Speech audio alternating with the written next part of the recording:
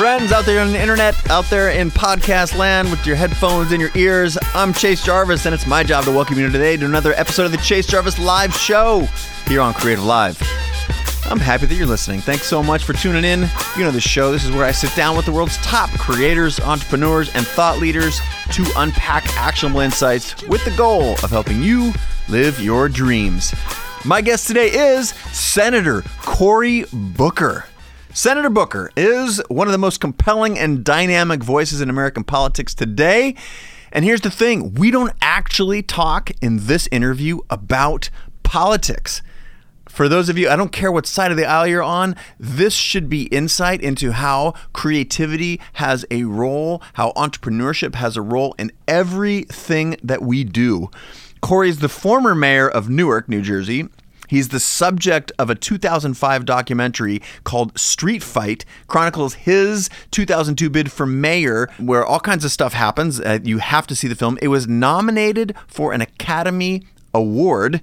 It did lose that nomination. We talk a little bit about that in the course of the interview. But this guy is so engaged on the topic of education, something that's near to me, so engaged on the topic of entrepreneurship, how to build community and help it. He's also an incredibly candid and open human who is willing to share so many things that those in his position typically wouldn't or haven't. When you think of creative professions, I know that politics would probably be at the bottom of that list for most, and yet he's proof, living proof, and you can hear it in his voice, you can see it in his actions, that assumption is false, that maybe even our very definition of creativity must be reconsidered to make sure to include work like this. He's just full of insights that can that have been takeaways for me personally and can be applied to any creator and entrepreneur or anybody with the goal of pursuing a particular passion and making it their career, which Cory did.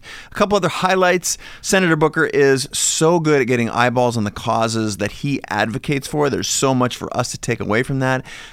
He gets into a little bit of his strategy around this. For example, that you may have heard about his pothole fixing campaign during his campaign of his running for mayor. He used social in a way I've never seen anyone do it, where you could tweet a picture of a pothole and the city of Newark would have it fixed sometimes within hours. And if that doesn't make you have a different approach or belief about what government is capable of, I watched him transform the way that Newark thought about that. I thought it was an incredibly powerful story. He talks really openly about the times that he's failed. We rarely hear folks in his position of authority talk about failure, or if they do, it's sort of like this what Brené Brown calls gold-plated grit. They tell this cute little story and then they move on. Now, Cory goes deep about his learning experiences. One example is he was wildly touted as a high school football star. He's a offense and defense All-American, ended up playing at Stanford, only to ride the bench. You know, for you sports fanatics out there, or for anyone who's played on a team and then you got there with a ton of expectations and failed. It's a really beautiful story there. And then I've talked a lot about the critical importance of controlling your internal state, the internal state of mind, your internal dialogue as a precursor for success. I've personally experienced, being on both sides of that coin. I know it's true. It's not just something I think is a nice to have. And Senator Booker does such an eloquent job of getting into that with some depth, which I was really inspired by, including a handful of specifics on the exact tactics that he uses to take control of those crazy moments where we all sort of get off the rails or feel the moment slipping away from us. Cory does a great job of helping us realize how we can come back into control in those moments. I want to keep giving you highlights, but I really want to just get the hell out of the way and let you listen to my conversation with Senator Cory Booker. Before we do, a quick word from our sponsor. This episode is brought to you by my friends at FreshBooks. FreshBooks are a cloud-based accounting software, and it's designed specifically for you and me. That's right, for freelancers, solopreneurs, entrepreneurs, and the self-employed. Very stoked to have these guys on board. If you want to get your accounting on rails, then I encourage you to check out FreshBooks. Sign up for a free trial at freshbooks.com/chase. That's one sponsor. Today we have another one. This show is also brought to you by Creative Live. Creative Live is the world's largest and best platform for creative and entrepreneurial education. And right now you're saying, wait a minute, isn't that the company that you started? Yes, it is. It is my company, but they make this show possible. And if you don't know anything about Creative Live, you must check it out. It's where Pulitzer Prize winners, New York Times bestsellers, the best of the best teach photo, video, art design, music and audio, craft and maker, and the ability to make a living and a life in all of those disciplines. There is free content there 24 hours a day, 7 days a week, and there's also more than 10,000 hours of content for you to access on demand.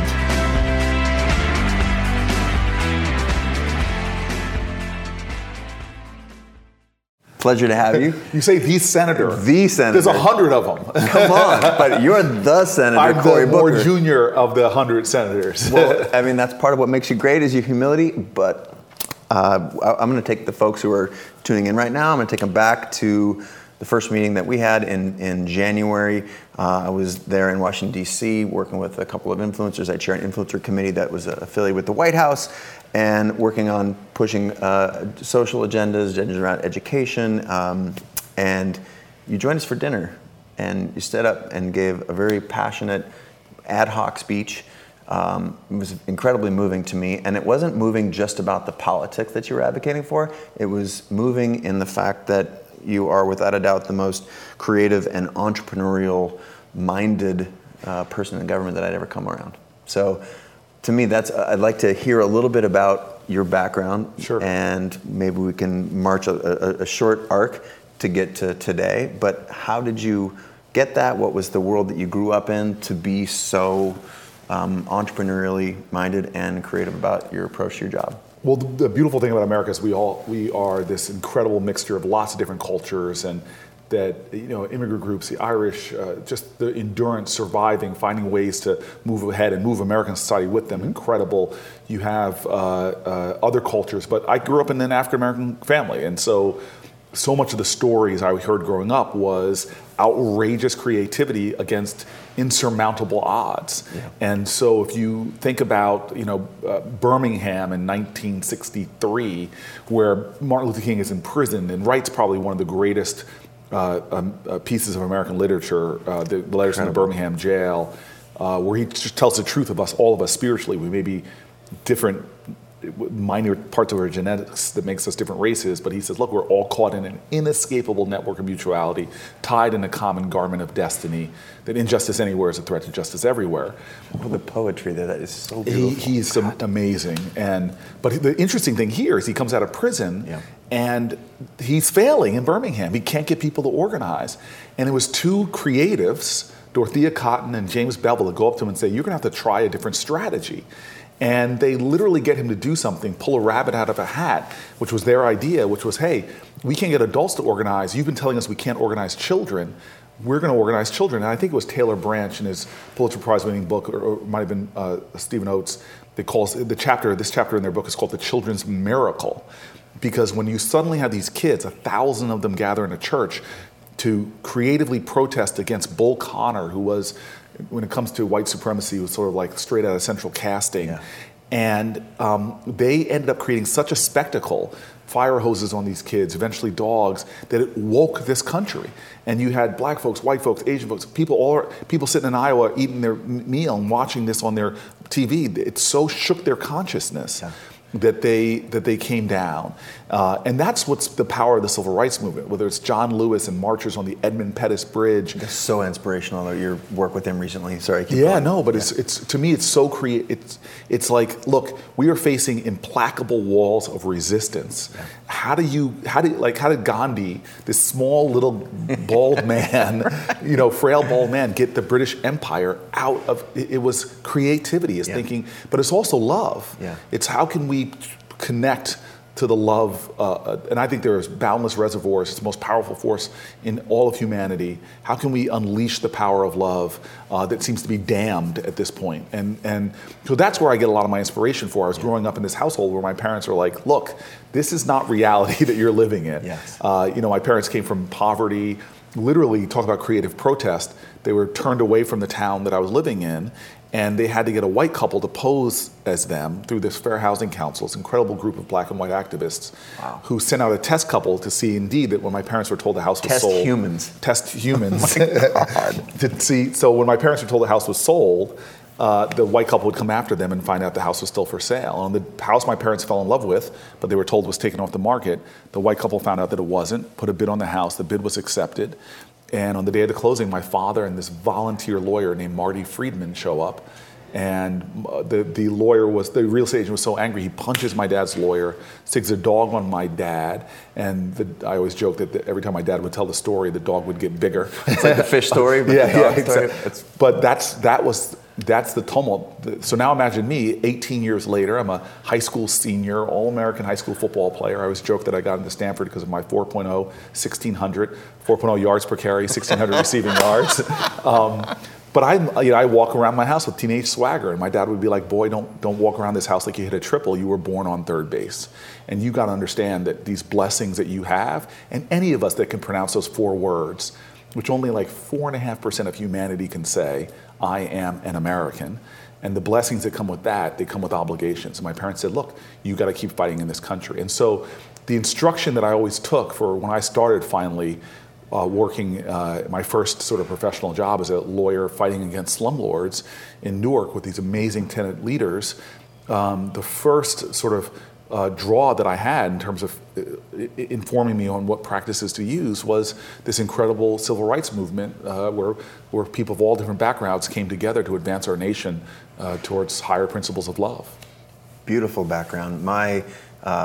I talk on this show a lot about creativity with a small c, which is sort of photography, design, building businesses, entrepreneurship. But there's creativity with a capital C, which is that creativity is going to underpin the solution to every problem we will ever know. The fact that 1 billion people go without access to clean drinking water, and in my speeches all over the world, I use the civil rights movement as an understanding of what capital C looks like. Yeah. And to me, that's one of the reasons I've wanted you on the show since before we met in January, is I think your solution or your mechanisms for bringing about change, for bringing about awareness, for, again, not just the political agenda, but in connecting with people, wildly different than any I'd ever seen. If we can for a second, let's talk about before we go but to can I just that. This is your show. No, this is our show. But I think if I'm a person of faith, and I've studied religions because I just love conceptions of the divine, and who knows who's got it right. But there's this idea that God was a creator and made us in their own image. Therefore, what is our most godly calling? Is to be creative. Yes. And so there's this ability for artists, whether it's, again, in American traditions, from James Baldwin to Langston Hughes, that just in their artistry touch people. Why is it that I can tear up as soon as I hear bagpipes playing in Newark from a different tradition, or that you have people in Ireland listening to blues? I mean, this connects humanity. And the stories, you say you use the civil rights movement. I literally just about a week ago was in eastern Ukraine. I'm in a basement area meeting with the people. Most Americans don't understand that we are in this existential fight right now, I think, against the Russians. They have attacked Ukraine. There's a line of contact. They invaded the Donbass region, and people are dying. We actually lost an American, Joseph Stone, tragically trying to enforce peace accords, the Minsk Accords. There, his car hit a landmine. So you have this kinetic battle going on, and I'm sitting in this basement with military leaders. Some have been wounded, some have been captured and then released, in the basement of this building, who all crowd in to see a junior senator from New Jersey, because most Americans don't understand what we are giving to the planet Earth in terms of hope. Yeah. I mean, these guys literally had to go back and forth on bicycles to communicate amongst troops because the Russians were so good at jamming their communications, until Americans gave them this Harris radio made in Clifton, New Jersey. Our technology enabling them to stay alive and to communicate. So I say all that to say, when I'm meeting with these leaders who are literally on this forefront of this hybrid war that the Russians are doing, which includes hacking and propaganda, as well as this kinetic war, the stories that most touch them, that I could draw from, was telling them stories about the civil rights movement, about this larger fight. And I told these young leaders when the revolution happened in Ukraine, and they threw out the leader when they turned their back on the West, on the EU. and there was this unbelievable demonstration in the Maidan, the main area, a new generation of leaders. So you sit down with these folks who are practically millennials now in parliamentary positions. And I just looked at them and I said, look, you guys are in this moment where it's going to be your creativity to envision stuff that's not there, to see things that other people can't experience yet. Your ability to have that compelling vision is going to drive your country forward. And then I told them stories about people experiencing all types of bigotry and oppression, violence, but yet they still believed in the hope of democracy, which is what's driving them on. So these are human chords that are so powerful, and we have an obligation, as a great poet said, and we all watch Dead Poet Society, to contribute a verse to this larger movement. Well, that's a beautiful articulation of what I think is a very large opportunity to put creativity at work. And I think as a culture, we've largely repressed it. And it's, the rise of the creator, I think it's at an all-time high and rising. And I'd like to touch base on education and the way we look at that, your employment of it. And before we go, I want to touch base on sports, because I think, you and I share that in common. I went to college on a soccer scholarship. But before we do, you told a story to me that night at dinner about using social, like in this case it was Twitter, when you were the just elected mayor of Newark, to send a message, to creatively communicate with people around a message of hope surrounding like the potholes. Potholes not as fixing the pothole, like literally fixing the potholes, but potholes also as a metaphor of what was possible through communication coming together as a community. So tell me that story about how people were taking pictures of potholes. Yeah, I mean, look, we were dealt a really bad hand when I became mayor, and the city was dealt a big hand. I was mayor at a time that our country slipped into the globe slipped into a recession. Inner cities face depression-like circumstances. And I want to get the people to believe that we were in a partnership, that I wasn't just a mayor and there was a community, but I want to believe that we could create a we government, that we were in this together. So I decided to be the most accessible mayor I could ever possibly be. And so I used Twitter, actually, to create a platform to say, hey, tweet me and I will respond, and I will show you that we are in this together. So people, as opposed to just driving past potholes and cursing, somebody should do something about this. We've all done that before. Yeah. Not just in Newark, everywhere. Everywhere. And they began to, people began to take me up on it, and they would take a picture of the pothole and tweet it at me and say, on the corner of here and here, there's a massive pothole. And I wanted to show them government responsiveness, so we would go out there and try to do it in a matter of hours. And so I would literally, I had this response, I'd say, on it. That's all I would tweet to them. And then if we got it fixed, I'd often say done, or I'd wait for them to say, oh my God, you fixed that pothole. And it just created this incredible connection that I began to hold my staff more accountable, because I would find out about potholes before my road crews, traffic lights out before my traffic department. It actually made the whole of our city better, because we were all working to fix problems that we saw. And it's certainly there is the act of fixing the pothole, which is an improvement, but it sends this message of hope, of accountability, of reliability, of it's a similar thing to this, I think the study they did on graffiti on the trains here in New York, that when they could clean the trains within the same day of graffiti appearing on it, and the amount of graffiti, now I happen to be an advocate for graffiti in other circles, but this particular element, when they reduced that and they could show that the people in the city cared, that there was a disproportionate amount of care that the people themselves put back into the system. Right. You feel like that's what happened with the I mean, look, there's something about when you take ownership of something that is very empowering, and I think it changes the energy in a city. But you and I both, and I've listened to you enough to know that we know that about our lives. And I always tell people we have a choice to make in every moment of our life. It's to accept things as they are or take responsibility for changing them. And when you begin to get that kind of empowerment, because this life, we were talking before we were on camera, there's lots of things going on around the world, and it can feel very disempowering, make you feel small. And I always tell people, never allow your inability to do everything to undermine your determination to do something, even if it's just one small act, and never underestimate how that one small act can resonate. Yes. And the great example of this, already on what we've talked about, is what did these folks who were marching in the 1960s and all this have anything to do with you and I in a different generation? Well, the lawyers that helped my family move into the house in Harrington Park, New Jersey, I had to track them down for my book because I had to fact check every story I was telling. I didn't want to have one of these moments. Yep. So I wanted to find out, what was the size of the dog, really? Thanks, Dad. Yeah, so I talked to the head lawyer who was organizing people to help people like my parents. And I said, well, why would you, a young guy just starting out, why would you get involved in this creative protest? And he goes, well, I remember the day. It was a Monday. And I goes, a Monday? He goes, yeah, it was a Monday because that Sunday I was at my house in New Jersey watching these marchers on a bridge in called the Edmund Pettus Bridge. It was Bloody Sunday when John Lewis got hit and everything. And it just so stunned me to think that those creative protesters in Birmingham, Alabama, instantaneously, their love and sacrifice changed the heart of a guy in New Jersey who then got involved. He said one of the case files he was handed was Carrie and Carolyn Booker, my parents, that literally then changed generations yet unborn. I would not be here right now if it wasn't for that chain of love that moved space and time to affect my life. And so we underestimate what small acts, like I can't pick your headline from today. Yeah. You feel disempowered by it. Yeah. But maybe it's just one small thing I can do to make my city better.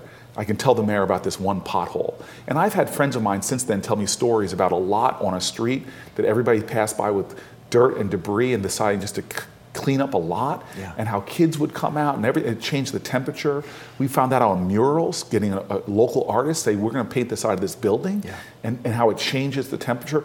One small act of creative engagement can send ripples out that we don't even understand to make a difference. That's the power we have to change our world that we so often don't use, because what Alice Walker said, the most common way we give up our power is not realizing we have it in the first place. I love that quote. I've heard you say that before. Yes. And is there something in particular with your DNA? Is it your upbringing? Was it, I'm gonna go here to sports. And sports played a huge role for me in team building, knowing that you could do something if you got a bunch of like-minded people together and worked hard. There's a lot of discipline around that. It's not for everybody, it's not the answer, but I know you played football, you said that earlier, you went to college on a scholarship. And what role did sports, or is there some other part of your familial DNA that gave you the insight to think like this? Well, so I listen to you, and I have a lot of respect for you, and you and I both know we're not. You said this yourself. Like, I was asking you about your morning routine, and you're like, I don't always do it. I know I need to meditate every morning. I'm better when I do. I know I need to get sleep, and sometimes I sit up there eating, Doritos, watching TV too late. So it takes work, but I think that it's having that aspiration in your heart. To live your life some way, and to know it's a struggle, and know you're not going to be perfect. I just, on the way here, I passed by a McDonald's in my neighborhood, and I love this McDonald's because it reminds me of a lesson that my driver, the guy who drives me around, retired detective, grew up in the projects. We drove through the drive-through. I'm embarrassed to tell you, I'm a vegan actually, so I'm embarrassed to say that I was going into a McDonald's drive-through. It was, very embarrassing, but I'll never forget, they hand us 2 large fries through the drive-through window. And these are succulent, like ambrosia. It's like they must sprinkle them with some illegal substance. And I'm so happy about these 2 fries, but there's a guy in the dumpster right by us, and I say, hey man, you need some help. And that's how I think I'm wired. I think I'm doing the right thing. And he goes, I don't need any help. He sort of waves me off. I go, man, is there something I can do for you? He goes, I'm just hungry. And so I painfully give him one of my 2 large fries, thinking I've done my good deed. But then he looks at me with anguish in his face, and he goes, hey man, I need some socks. Do you have any socks? And I'm thinking to myself, I don't carry extra socks in my car. And just as I'm sort of telling him no, Kevin, the guy's driving me, throws the car in park, reaches between his legs, takes off the socks he's wearing, hands them through the window. Now I'm 3 blocks from my house. If you're like me, I have tons of socks in my drawers I don't even wear that my mother gave me for some birthday 6 years ago. But I just wasn't thinking creatively enough about how to help people. And so I don't know how I am who I am. I just know that I'm an imperfect model for anybody, but I know the most important thing about what I do is that struggle. Yeah. And the more you fight, this is sports taught you and I, that the struggle's what's important. Yeah. Football was one of the best, sports period was one of the best gifts of my life, because I just learned that the harder you work, the better you get. And I also learned this incredible lesson about, if you really want to be good at something, you got to be willing to give something up.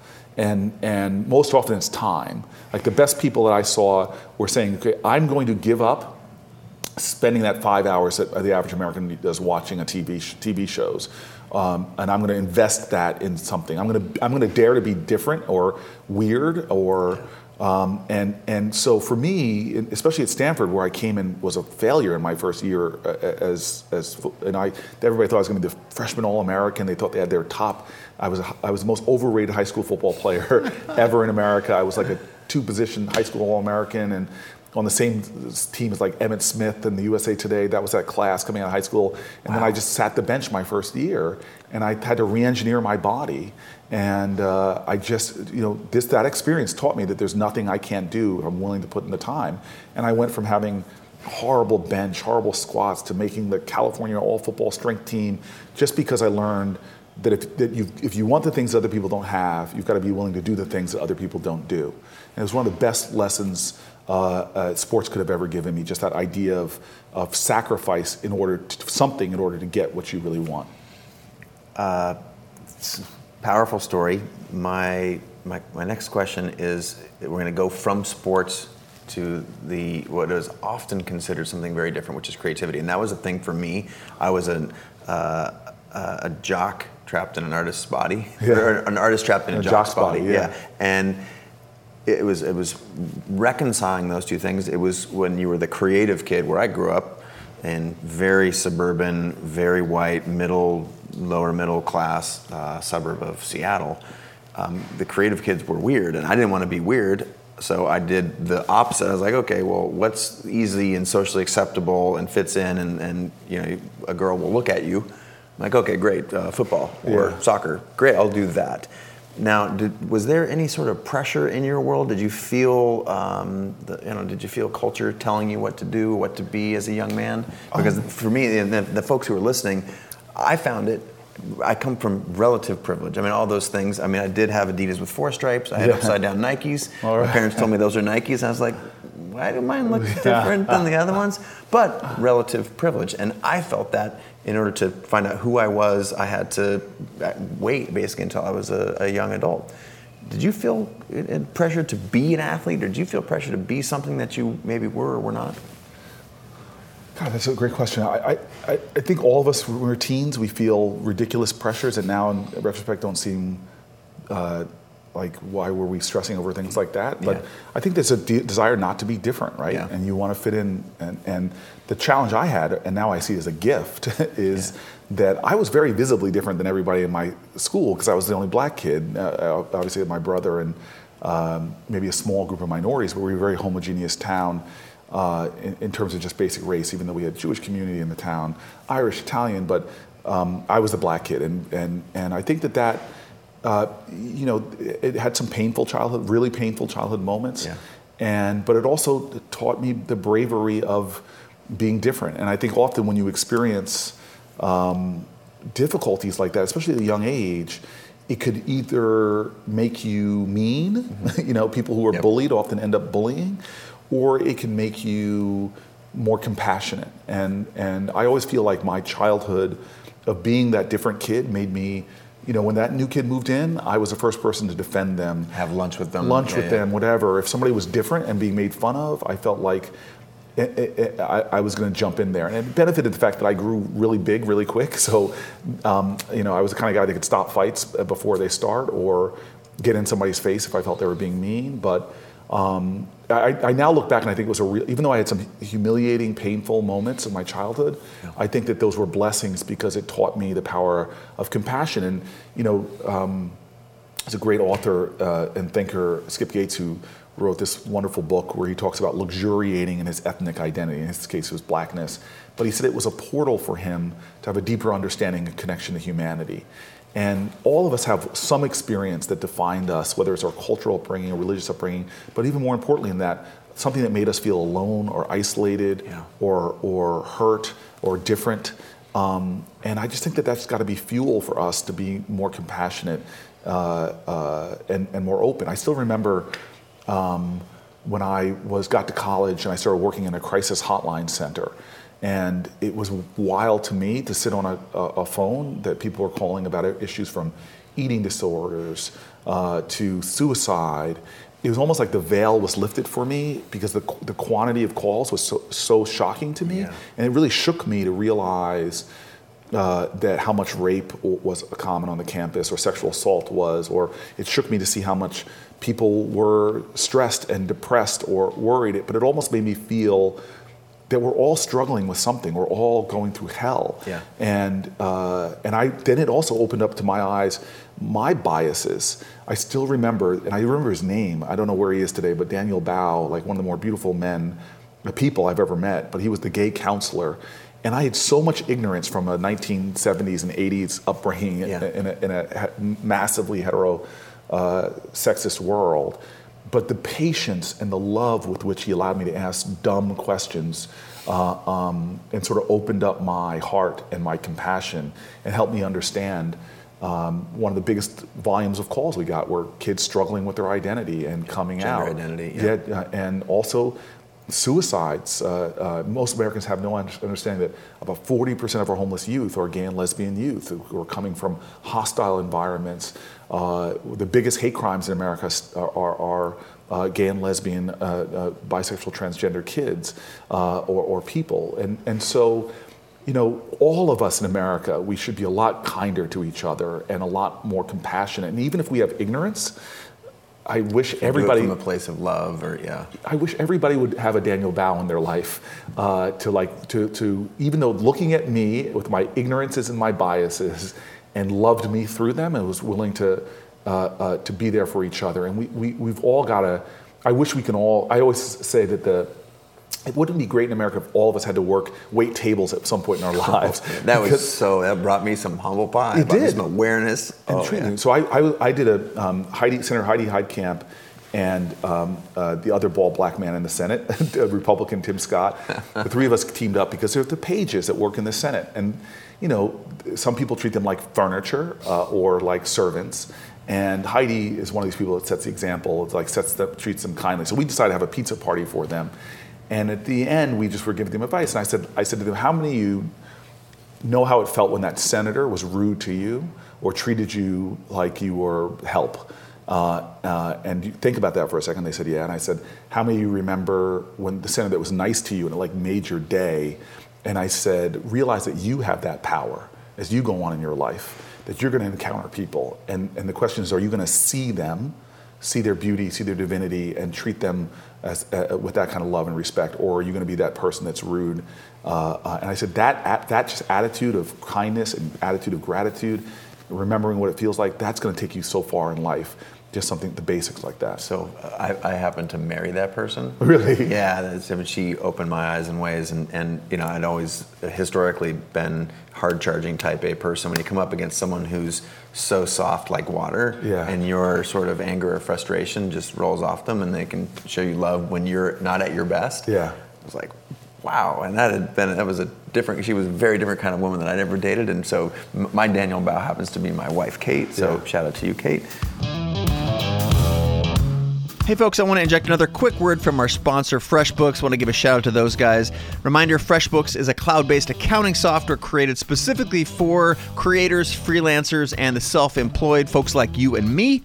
They just launched an all-new version designed from the ground up that is fantastic. A quick backstory. I once did, for a whole year, a paper ledger accounting and then did my own taxes, handwritten, without the help of an accountant or any software. It was horrible. I would never wish it on my worst enemy.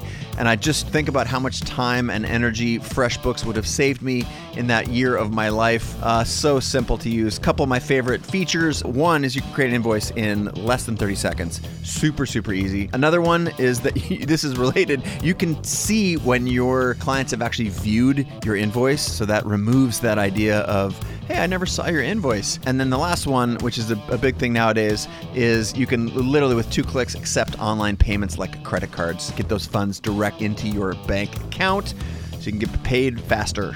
And importantly, FreshBooks is offering a 30-day unrestricted trial for free to anyone who listens to this show. In order to claim it, go to freshbooks.com/chase. And where it says, how did you hear about us? Enter the Chase Jarvis Show in that little slot there, and you will have access to that free trial.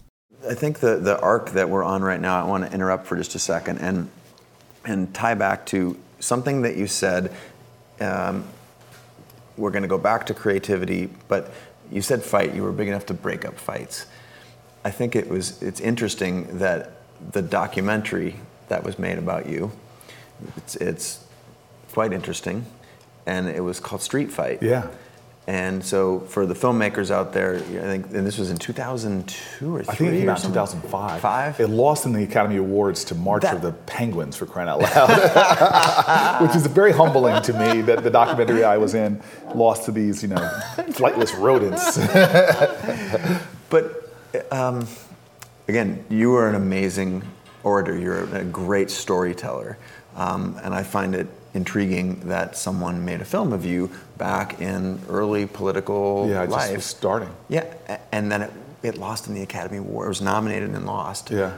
A, what was that like to be the subject of that? B, do you think it shared a piece of you with the world that hadn't been seen before? Was it a catapult? Was it a hindrance? How do you look at that experience? Well, I mean, at that point in my life that it came out, I wasn't mayor. I was in this long eddy between losing a mayor's race painfully, as the movie says, and leading into a 2006 mayor's race that we eventually won. But it was a struggle, and Newark was going through a tough time at that period, and so in many ways the film was. I always say, if you're going to have a spectacular loss and failure in your life, have a documentary team there to capture it, because there's something redemptive in many ways about other people getting an insight into what was going on in that race. And it's outrageous. I mean, most people who watch it say, I can't believe that kind of stuff goes on in America.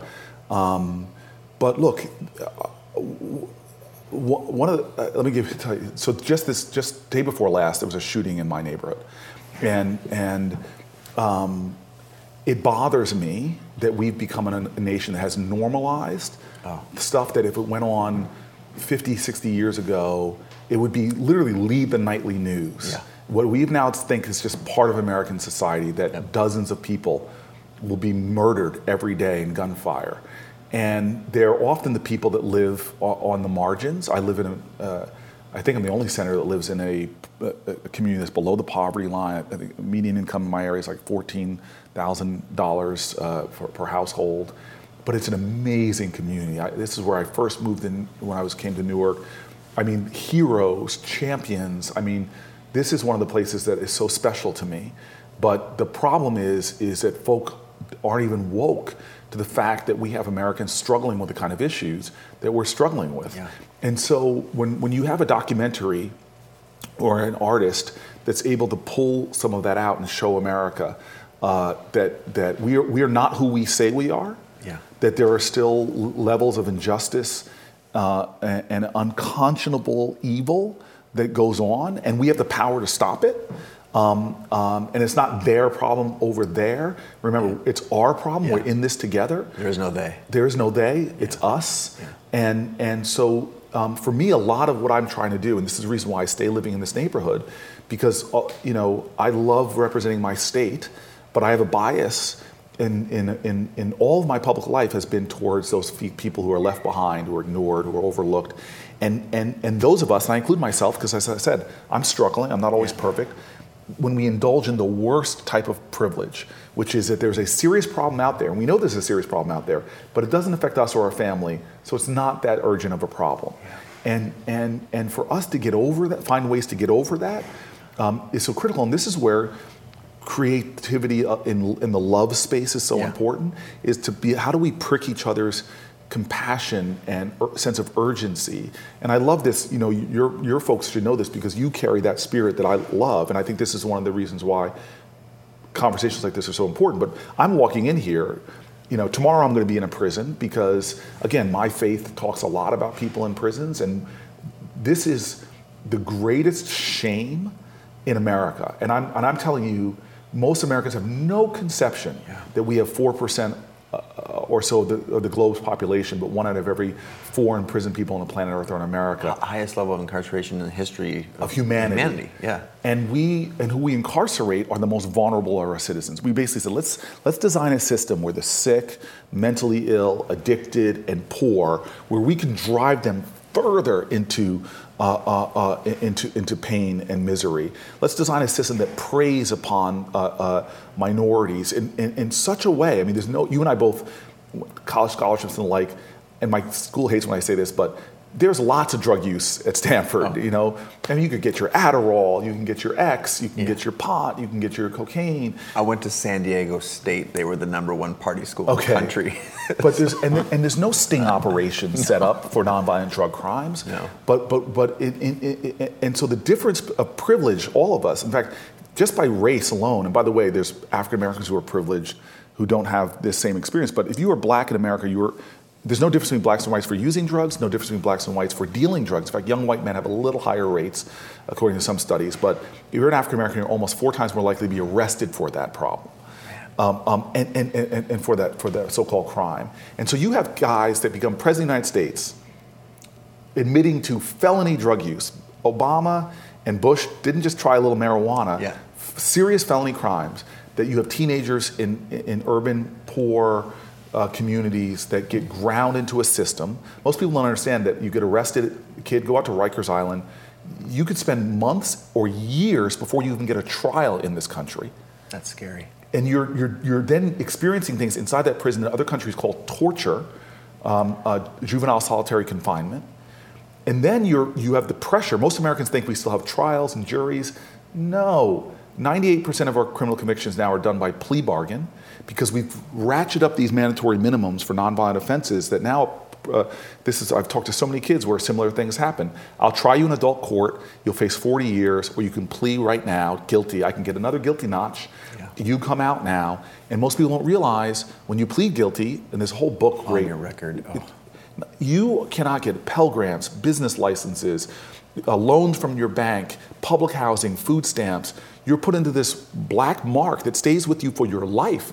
I've had people come to my office 20 years ago, a nonviolent drug crime, doing things that half of Congress and 2 of our last 3 presidents admitted to doing. Probably in the last week. It's been one of those weeks in Washington. There might have been a lot of smoking going on after this last week. But for doing things that people joke about doing in their younger days. There are kids right now who've had their lives devastated. And I always tell the story of my high school, again, a good, solid community, 4 of my friends on senior cut day, tried to use fake IDs to buy alcohol. The place was closed, so they kicked open the back door, stole some beer, got caught. That's a felony, breaking and entering. Fathers got involved, things were taken care of, and the right thing happened. Those young people are on doing great things, good people. The problem is, when it happens in a different community, Brian Stevenson says we have a criminal justice system that treats you better if you're rich and guilty than poor and innocent. And people are being ground down. Mentally ill are being made more unhealthy. The drug addicted are not getting the services. We're trying to incarcerate ourselves out of an opioid addiction. And the poor folks, we've criminalized poverty. So I go on that rant to say, I'm going to a prison tomorrow, to a women's prison, because shackling pregnant women to beds while they're giving, like as if they're going to run away, as if they're flight risk, the kind of stuff that's going on as the female population increases. And so where's the moral urgency in our country? Why is these things normalizing? And to me, that is about poverty, not poverty in terms of money or resources. It's a poverty of compassion, a poverty of empathy, a poverty of love, at a time that we have reservoirs that we don't use of this. And so that's why documentaries, going back to how I got on this long tangent, and art in any form that can enlighten us, that can open up the floodgates of love, that can make us understand that we are in this together. And our country is based on this ideal. I always quote the end of the Declaration of Independence where they say, if this country's going to make it, because in fact, I was told this in Poland on my last trip when they bragged to me about, Poland was formed, like 900 they say, but they wrote a constitution and they told me, I don't know if this is true, I haven't fact checked the Polish, but they were telling me that they're the second oldest constitutional democracy. Well, we're number 1.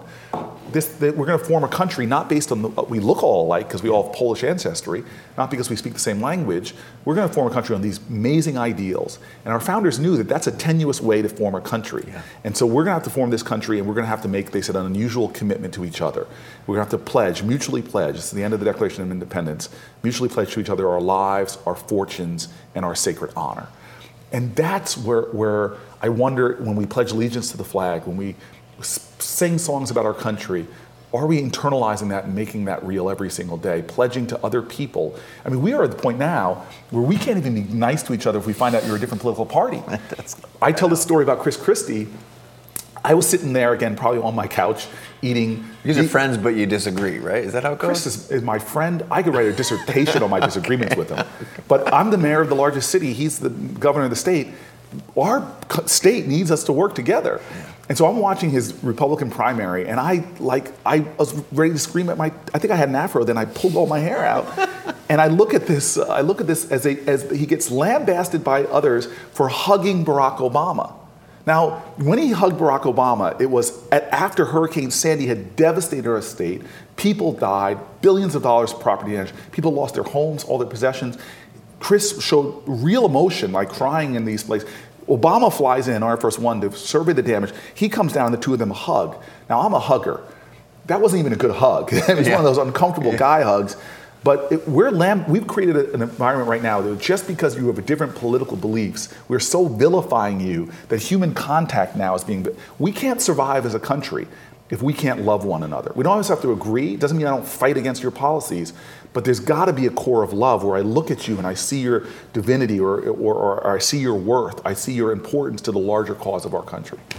Powerful medicine. Again, that's the power of art to unlock those stories. I think that's one of the things that I'm hoping to inspire people to take that as their media or as their medium for unlocking A, love, B, opportunity in this country. I think I look at creativity as the new literacy, and there was a time prior to literacy where we it was reserved for aristocracy and the wealthy and the clergy, and then the Gutenberg press came along, and we realized that if we could educate our population and make them more literate, that you had the infant mortality rate declining, you had the longevity, life. So how do you exercise your creativity?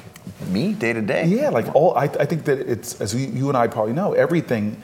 You got to practice at it. Everything's a practice. Life is a practice. Sure. So what are tips for me? First of all, creativity is not a skill, it's a habit. Right. And it is available for everyone. And I know I've seen you take pictures. I think you and I took a selfie the last time we were together. So the small act of creating every day unlocks creativity with the capital C. So brain surgeons that take pictures every day or play music or cook are better brain surgeons based on neuroplasticity. And this is something that's available to everybody. We talked about the documentary filmmaker, but my goal with my own life's mission with Creative Live is to unlock that creative potential in everyone. And the fact that it is available, it's the only, I think this is Maya Angelou, it's the only natural resource that the more you use, the more you get. Right, that's awesome. So I expect the next time we talk, you'll tell me your creative practice. Do you have any creative practice? Well, I want to confess to you something that's really, and I do it, and I know my staff cringes, but they're over there right now. They're like, "Oh no!" Well, this is weird. I do think I think you're right. So I love writing poetry. I do, and it's bad poetry, but I love writing it. And I think that something I've learned is if something sources you, like if I'm really emotionally stuck, I'll write a poem, and occasionally I'll post them online. And maybe 10% of the comments is thank you for posting. Other people will just shellac me for you're a politician. Why are you doing this? And, it's I just think that often the fear about being creative is that you're taking a risk. You're exposing yourself, especially, I don't care what your form of creativity is, but you're risking criticism. And I think that's often the thing that makes people feel constipated in their desire to continue the practice. For sure. For those folks at home who are identifying with what Cory's saying about risk, there's a great bit called, it's the versus the man in the arena. It's a Roosevelt quote and Brene Brown helped me understand that. I don't know if you know Brene. She's an incredible thinker, and you should be critical. You should listen to criticism only from other people who have put themselves in the arena, not from the people. It's not the critic who counts, not the man who points out how the strong man stumbled or how the doer of deeds could have done better. It's the man actually in the arena, face marred with sweat, dirt, and blood. I mean, it's a powerful, powerful quote. Talk about hijacking your stuff. I'm sorry. Coming off the top turnbuckle. I'm sorry. Kapow! No. It's Superfly snuck it right on my neck. Beautiful. Thank you for grabbing that, because I don't know it well enough. I know it just enough to be dangerous and to miss like every other word, but that was beautiful. No, that's good. So, that's great. But seriously, but that's even me, and I have to say, I have this one poem I wrote, like, may your critics make you humble, may your haters make you wise, may you learn from every stumble, and when you fall, may you rise, rise, rise. And so I write poems that I want to remind me that, like, in the job I'm in, and my staff is dealing with a situation now, like, we get outrageous criticism from people who should be our friends, from the left, from the right, and you have to remind yourself every day, why are you doing this? Are you doing this for the applause and for people to stand up and say how great you are? Or are you on a mission that's bigger than you are? And if you're on a mission bigger than you are, you can't let people snuff out your energy, your desire to fight, your desire to keep being in it. And that's hard for me because I'm a big social media user and I see it all. And my staff is like, please put down the Twitter, or they'll preemptively say you're going to get a lot of criticism for X, but whatever. And it's just hard. That's a hard thing to get over. And this is something that I don't often talk about, but I was terrified as a child. And I say it's child. It lasted well into my maybe early 30s is when I finally really turned a corner in speaking in front of people. And my most embarrassing childhood moment was the first political office I ever ran for, president of Harrington Park Elementary's 7th grade class. Oh my God. And I literally had this moment where I froze in front of my class, including like the girl I had a crush on, and just couldn't get a word out. And I went home that night and I literally cried and was so devastated by this embarrassing moment. And I was just petrified and terrified. But I still swore at that moment, literally lying in a ball on my bed, that I would one day be a great speaker. And the thing that enabled me to do it, and some of the people who've been with me in politics since in my 20s still remember how I would just sweat, and fear sweat is like a stinky sweat. and I when I had to give a speech, I would just get nervous and it just took me a long while to get over, but it meant me getting up and throwing myself over the cliff I was afraid of again and again and again, until I got to the point where I started to thrive off of the jump, off of the leap. So, I just think that I could have been stifled in terms of my life, or I could now be, the gift that I've gotten from all that struggle is it's now one of my favorite ways to communicate, to stand in front of a crowd and try to take my heart plug and plug it into the people who are there. You're an incredible orator. I didn't know that about you and your poetry. Thank you for sharing that. I always ask. I can send you bad poems anytime you want. I'm gonna take you up on it. Like over there, Taft's taking notes. And that's one of the things about this show. I want someone to reveal something that they have not really revealed elsewhere. So thank you for that gift. I'm trying to be mindful of our time, but I do have a couple areas I want to explore really quick. And they're a little bit more about you than policy and the nebulous, like the out there, the big concepts. And that's personal things that you do on a daily basis to not just survive, but thrive. How do you take care of yourself? I'm advocating, that we have a myth about creators that they, it's you have to throw all in, and if you don't have a scary, hairy background, then you can't, there's not stories that are worthy. And I believe in self-love and self-care, and that's, you got to put your own oxygen mask on before helping other people. So what are some simple things that you do to take care of yourself? Or do you have anything? Or I have lots. Yeah. And again, it's a practice. So there are times I'm in it, and I feel incredibly effective, and I feel like I'm channeling something that's not me. Yeah. But that's like proper sleep. It's like sleep. My Uncle Butch, hi Uncle Butch, tells me, lecture me, sleep is a weapon, sleep is a weapon, sleep is a weapon. But finding a way to get proper sleep is it's a difference between me being effective and being able to summon good spirit and energy easily, or have to struggle to be positive. We did talk about that before that we started recording too. I'm going to try the sleep hack. I'm going to try your sleep hack. Okay, 2 tablespoons of apple cider vinegar, 1 tablespoon of honey mixed with water in a cup. Drink that before you go to sleep. I should report in. You should. Just flip me a note. I want to know tomorrow morning you wake up, and it's either going to be like it's on or nah. I want to give it do it a couple times. I'm a vegan now because I did. I love Gandhi's autobiography, My Experiments with Truth. I decided 3 months I was going to try being a vegetarian, and I was a competitive athlete at the time.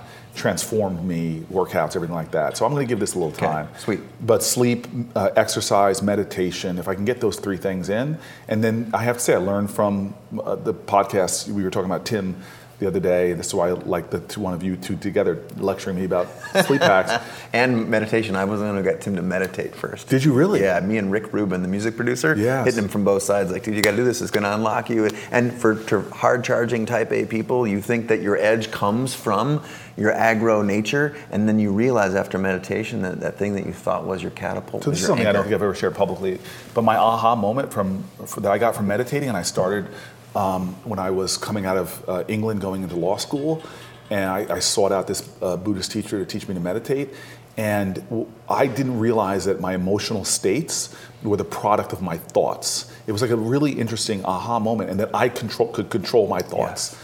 And that was the thing, that my thoughts weren't me, and that I had records that I would play over and over again, and if I could pull myself out and note it, just be a witness, it gave me so much more power over my emotional states. And it was an awakening I had in law school. It's not in any of my legal classes, but literally sitting with this Buddhist teacher. It was this shift of consciousness that I had about how so much more control. And that's why I love quotes like Viktor Frankl's book, A Man's Search for Meaning. Powerful book, yes. Unbelievable. And this one I used to be able to quote directly, but paraphrasing him, he said, we who were in the concentration camps remember those people who shared their only piece of bread, even though they themselves were starving, comforted others, even though they themselves were suffering the same circumstances. It's a testimony of the greatest of all human freedoms, the ability to choose your attitude in any given set of circumstances. And that's why when I've listened to you talk a lot, it's beautiful. It's like, it's poetry to me when you talk about gratitude. And I think you have, for those of you who have not listened to you speak about gratitude, about it's a choice. And so that it was the power of meditation for me, is that realizing that, and it also reminding me, and I'll remember this at times, that just breathe. And somehow then I'm able to witness my emotional state and realize that that's not who I am. I'm not that emotional state. I'm something larger, bigger, that's reflected by all the people around me. And it's also helped me when somebody is like making me want to punch them. And I'm a very peaceful guy, but the body slamming of reporters seems to be in. Oh my gosh. But to all of a sudden, just breathe, and then it helps me to see the divinity in whoever I'm around. It's such a simple thing, and then it's so profound. Yes. You talked about state. Tony Robbins does a great job of, I think, organizing this. You can't get to the strategy if you're not in a good state. There's a very simple, very linear connection between you have to be in a great state to be able to tell yourself the right story. Right. And that's the only way you'll be able to access the right strategy. If you try and go right to the strategy, but you're in a bad headspace, the strategy's not going to be effective. And the thing is, I've heard you say this, and I struggle with this decision in the morning, because you're like, don't check I think you might have bleeped yourself. You're good, Senator, you're good. But checking your email. So that's really, I literally have this feeling when I get up in the morning. So if I'm in DC, I'll get up. I have a bike literally in my basement now. So I like going to the Senate gym because I can socialize with senators across the aisle. But my ideal morning is get up. I learned this from Tim Ferriss, make my bed. Yes. I just never realized the power of that. My mom wished I'd learned this lesson decades ago, because she would lecture me about it. That's why my mom has this saying, behind every successful child is an astonished parent, because my mom can't believe, this is the guy who couldn't get to make his bed, to mow the lawn. You're a senator? Make my bed, work out, meditate. But then there comes that choice. Tune into my electronics, flip on the news, because I'd much rather listen to a podcast from you on being, something that sources my soul or my spirit or instructs me, or to tap into the news of the day. Go right, and that's always because then my state often gets drawn right in. You're not deciding what your state is if you're not prepared before you go in. Yeah. Senator Booker, thank you so much. I'm enjoying this. I keep forgetting the cameras are there, and that's dangerous. That's good. No, that's good. I want to say thank you for all that you've done. Thank you, and you should know you're living that life that of how love leaps time and space. I mean, you're making influences on people's lives, because I don't care who you are, and I love the fact that your audience is left, right, all over, but we're all Americans, and I know you have people outside of this country. Sure. But when you help people live life at a higher frequency, be who they want to be, aspire, it has a ripple effect. So thank you for being an agent of change and an agent of love, and I feel grateful for you. I feel grateful for you. Thank you, man. Thanks so much for your time. Thank you. Appreciate it. All right, that about wraps it up. But before I let you go, I want to say A, huge thank you.